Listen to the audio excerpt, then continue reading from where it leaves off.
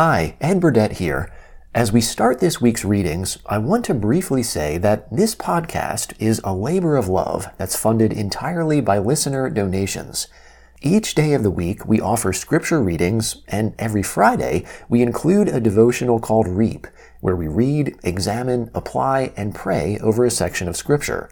If you find value in what we offer, or if you'd like to help spread Bible resources across the world, would you consider supporting us financially? You can do that by visiting oneyearbiblepodcast.com/give. Special thanks to our monthly donors who consistently and faithfully offer their support. Once again, that address is oneyearbiblepodcast.com/give. Thanks for considering, and now for today's reading.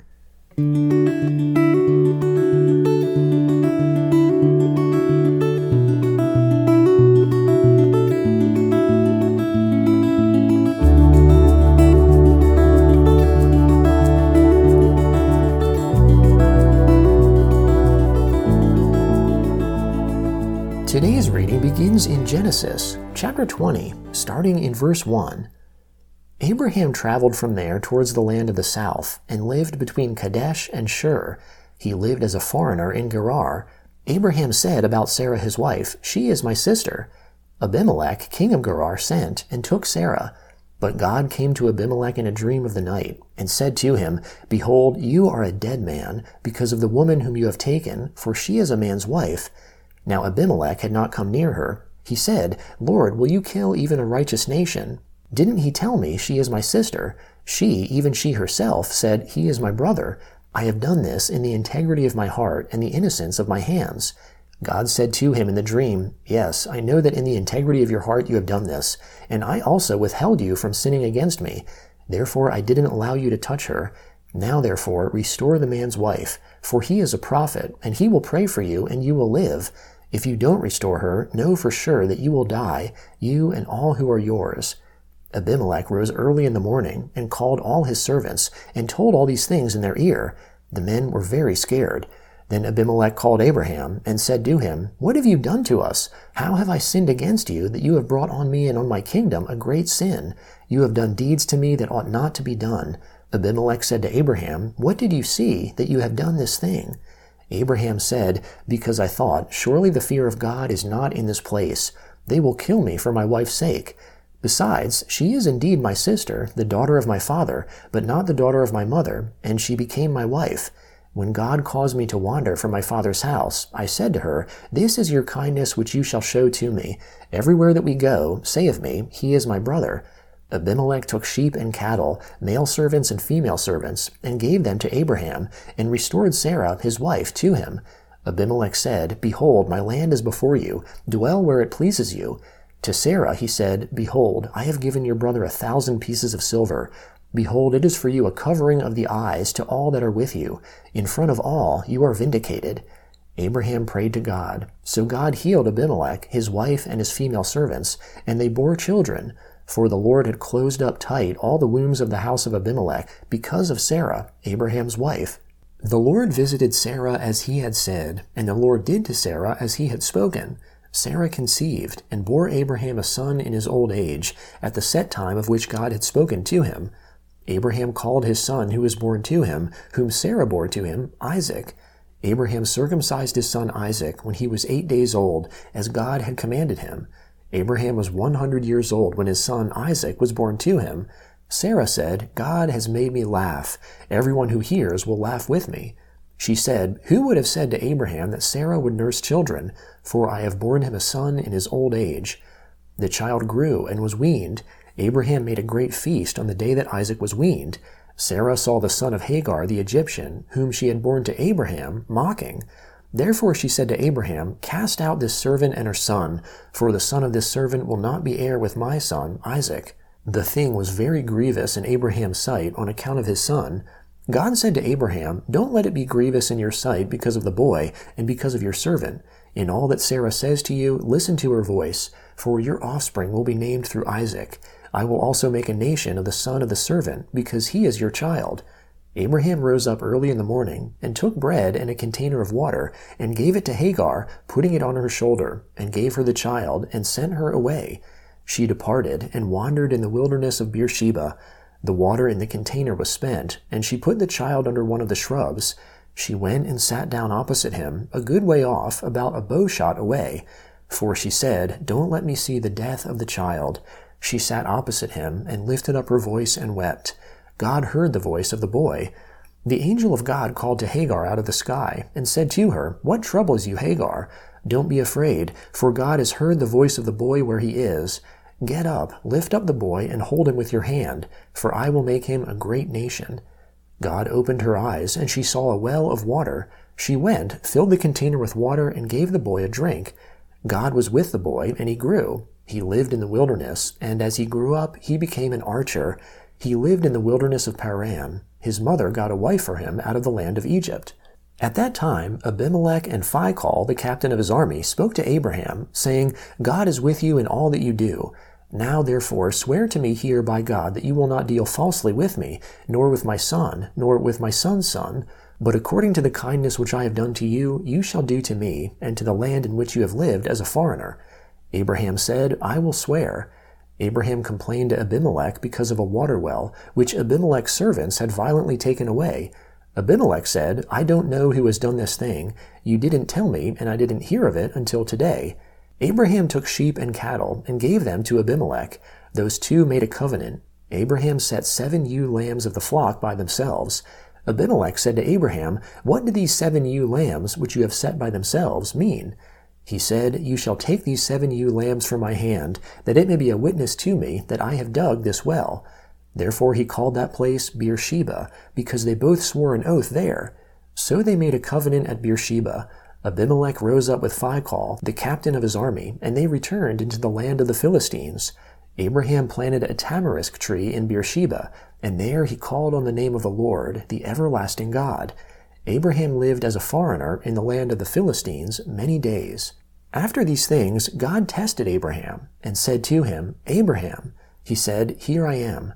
He said, "Now take your son, your only son Isaac, whom you love, and go into the land of Moriah. Offer him there as a burnt offering on one of the mountains which I will tell you of." Abraham rose early in the morning and saddled his donkey and took 2 of his young men with him and Isaac his son. He split the wood for the burnt offering and rose up and went to the place of which God had told him.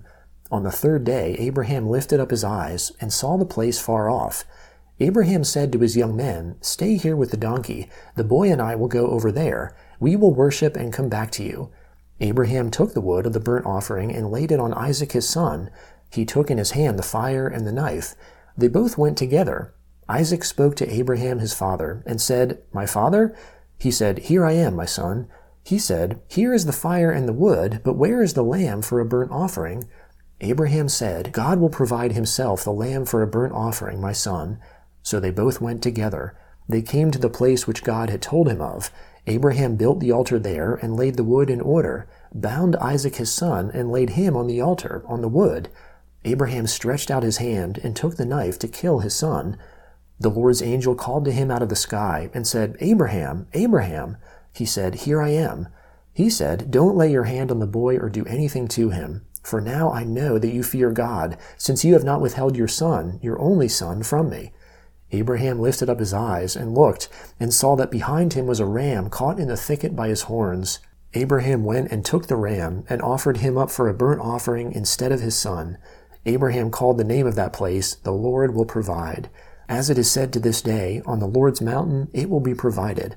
The Lord's angel called to Abraham a 2nd time out of the sky, and said, "I have sworn by myself, says the Lord, because you have done this thing, and have not withheld your son, your only son, that I will bless you greatly, and I will multiply your offspring greatly like the stars of the heavens, and like the sand which is on the seashore. Your offspring will possess the gate of his enemies. All the nations of the earth will be blessed by your offspring, because you have obeyed my voice." So Abraham returned to his young men, and they rose up and went together to Beersheba. Abraham lived at Beersheba. After these things, Abraham was told, "Behold, Milcah, she also has borne children to your brother Nahor. Uz his firstborn, Buz his brother, Kemuel the father of Aram, Chesed, Hazo, Pildash, Jidlaph, and Bethuel. Bethuel became the father of Rebekah. These 8 Milcah bore to Nahor, Abraham's brother. His concubine, whose name was Reumah, also bore Teba, Gaham, Tahash, and Maacah. The Gospel of Matthew, chapter 7, starting in verse 15. Beware of false prophets, who come to you in sheep's clothing, but inwardly are ravening wolves. By their fruits you will know them. Do you gather grapes from thorns, or figs from thistles? Even so, every good tree produces good fruit, but the corrupt tree produces evil fruit. A good tree can't produce evil fruit, neither can a corrupt tree produce good fruit. Every tree that doesn't grow good fruit is cut down and thrown into the fire. Therefore, by their fruits you will know them. Not everyone who says to me, Lord, Lord, will enter into the kingdom of heaven, but he who does the will of my Father who is in heaven. Many will tell me in that day, Lord, Lord, didn't we prophesy in your name cast out demons, and in your name do many mighty works? Then I will tell them, I never knew you. Depart from me, you who work iniquity. Everyone therefore who hears these words of mine and does them, I will liken him to a wise man who built his house on a rock. The rain came down, the floods came, and the winds blew and beat on that house, and it didn't fall, for it was founded on the rock. Everyone who hears these words of mine and doesn't do them will be like a foolish man who built his house on the sand. The rain came down, the floods came, and the winds blew and beat on that house, and it fell, and its fall was great. When Jesus had finished saying these things, the multitudes were astonished at his teaching, for he taught them with authority, and not like the scribes. Psalm 9, beginning in verse 1.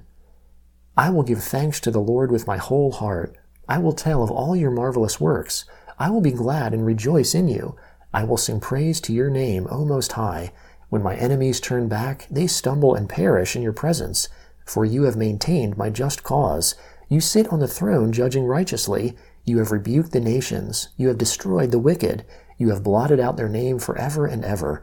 The enemy is overtaken by endless ruin. The very memory of the cities which you have overthrown has perished. But the Lord reigns forever. He has prepared his throne for judgment. He will judge the world in righteousness.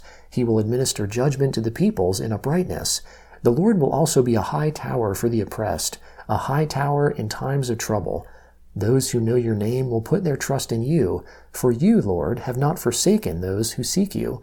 Sing praises to the Lord, who dwells in Zion, and declare amongst the people what he has done. For he who avenges blood remembers them. He doesn't forget the cry of the afflicted. Proverbs chapter 2, beginning in verse 16. To deliver you from the strange woman, even from the foreigner who flatters with her words, who forsakes the friend of her youth, and forgets the covenant of her God. For her house leads down to death, her paths to the departed spirits. None who go to her return again, neither do they attain to the paths of life. Therefore walk in the way of good men, and keep the paths of the righteous.